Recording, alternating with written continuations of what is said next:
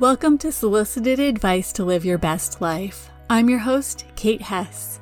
You're in the right place if you're tired of feeling stressed, anxious, and overwhelmed, or if your critical inner voice is the loudest voice in your head.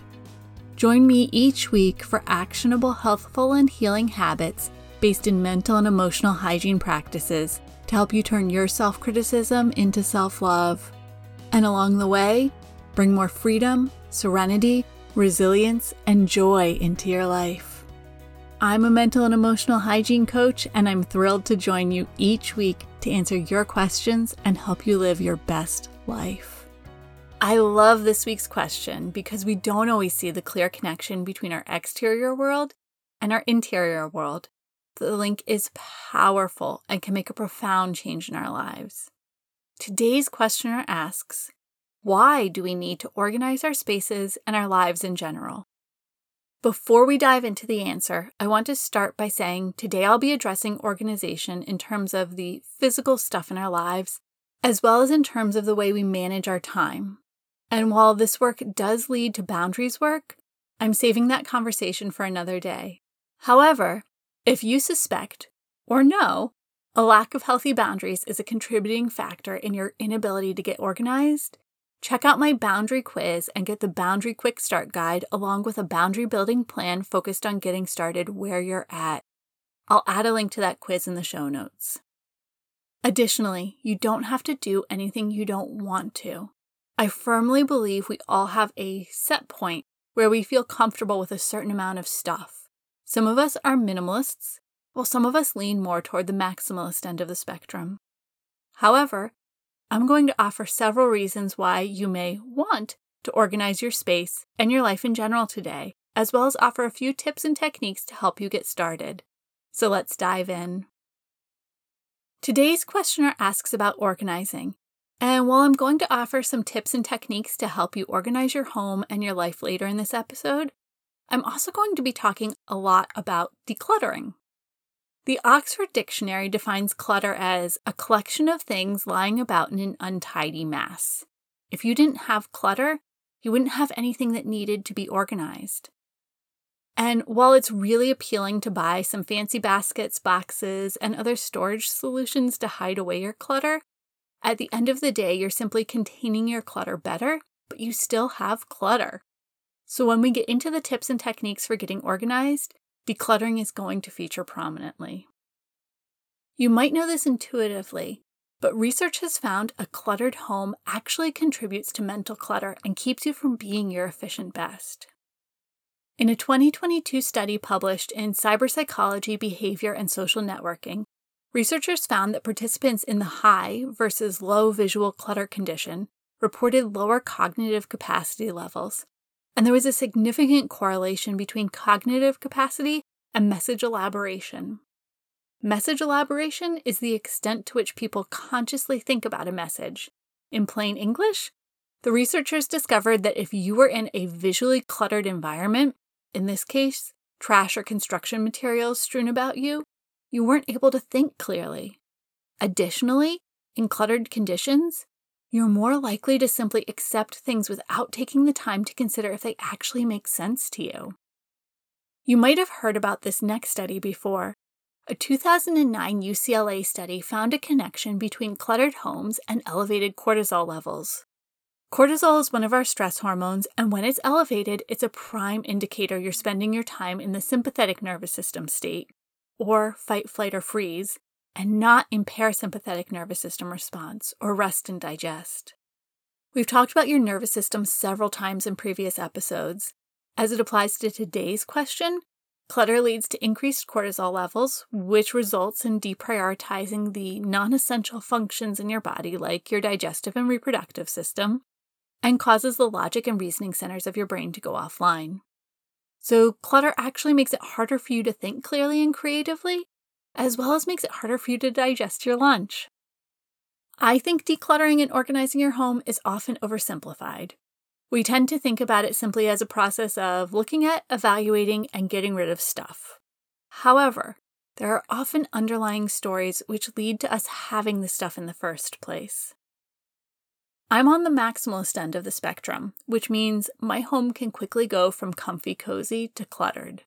Some things have always been easy for me to declutter. Some have been much harder. When I got serious about decluttering the entire house as part of my hygge process last year, I had to address the underlying stories which resulted in my decluttering struggles. As I examined the categories I had trouble letting go of items in, I unearthed a host of stories and beliefs it was time for me to release.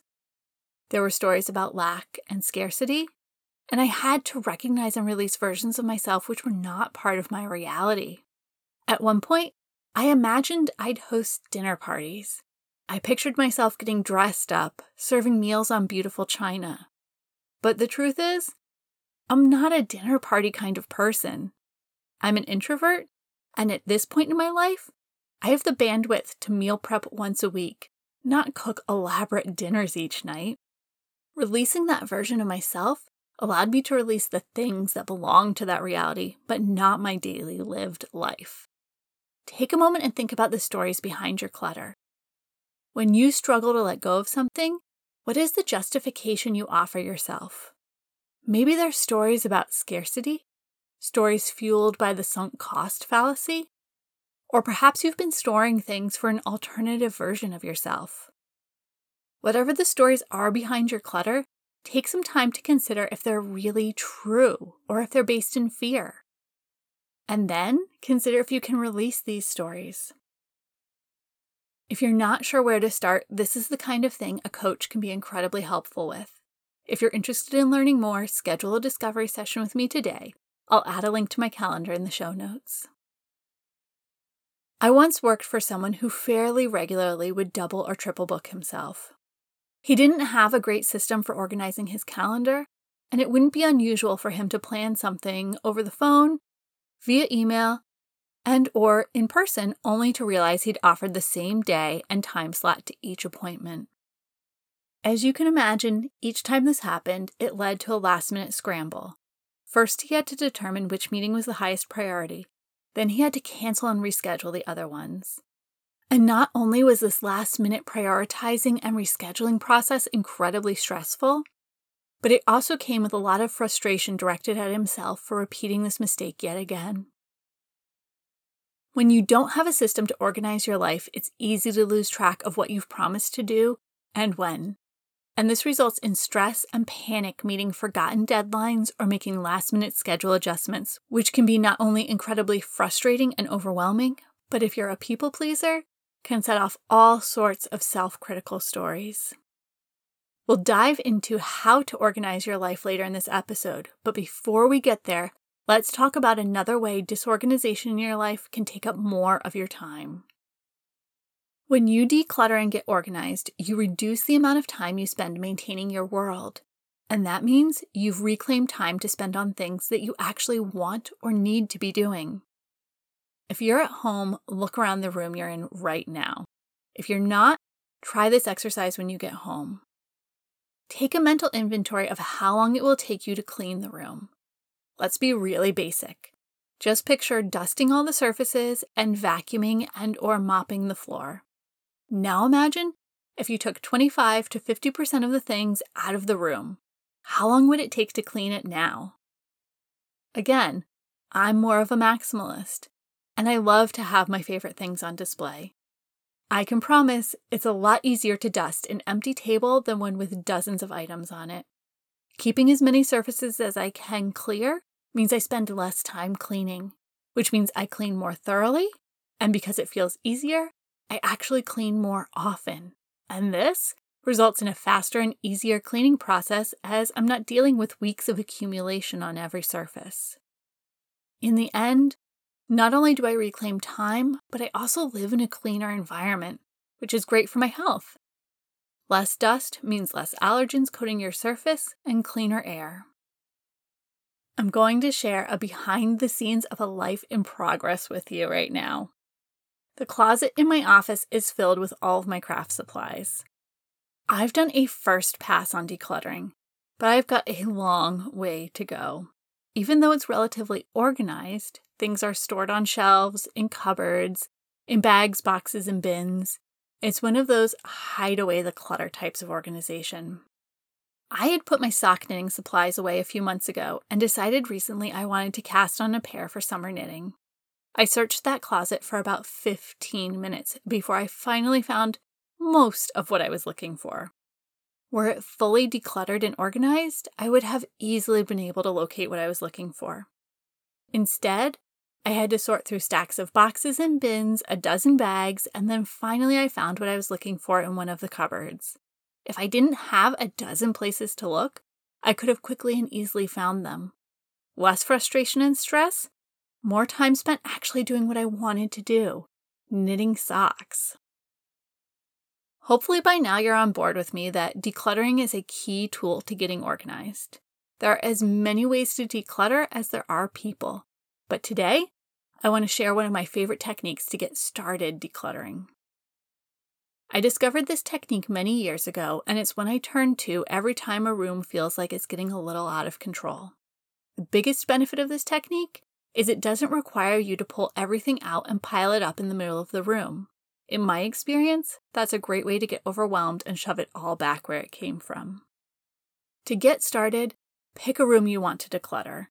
Remember those stories we talked about earlier in the episode? Try to pick a room that isn't filled with things that trigger your stories.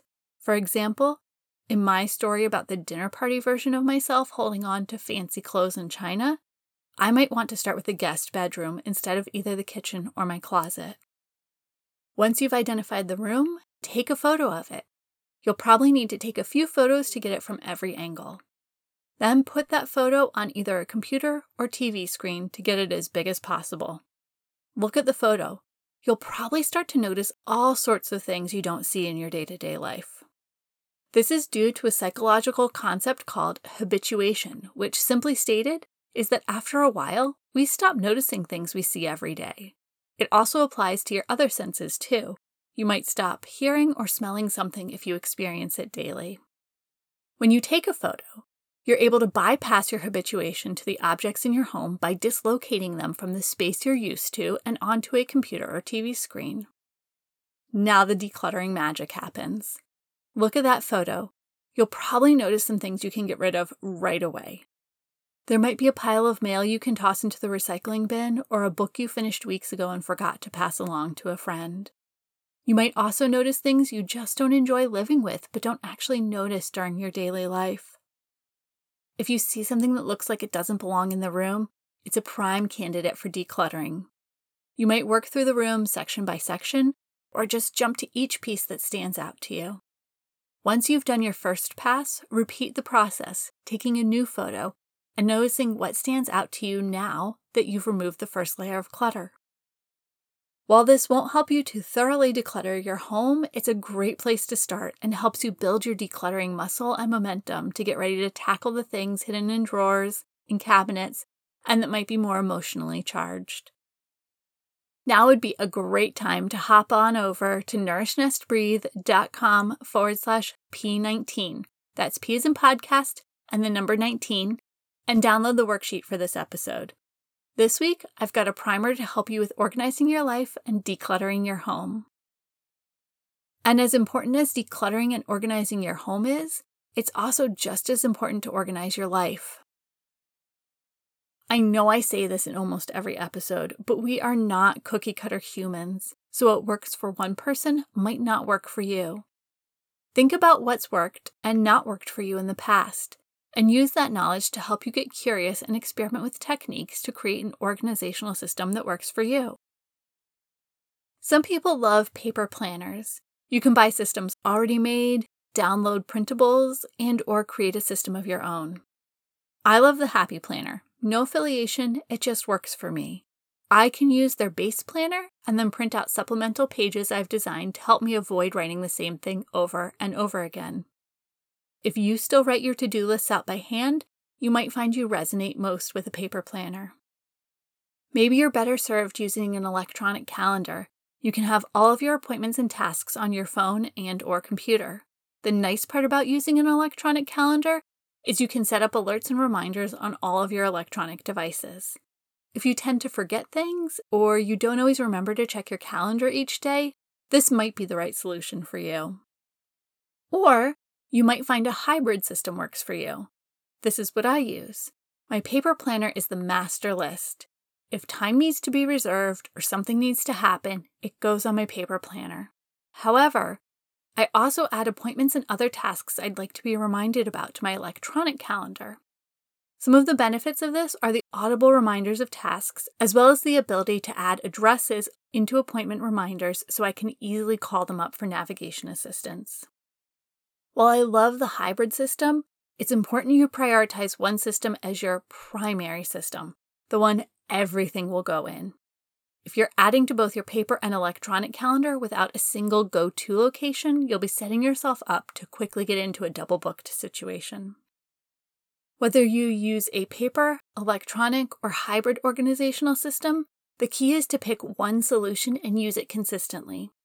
Today we dove deep into the why behind organizing and decluttering your home and life, and I touched on a few tools and techniques to help you get started.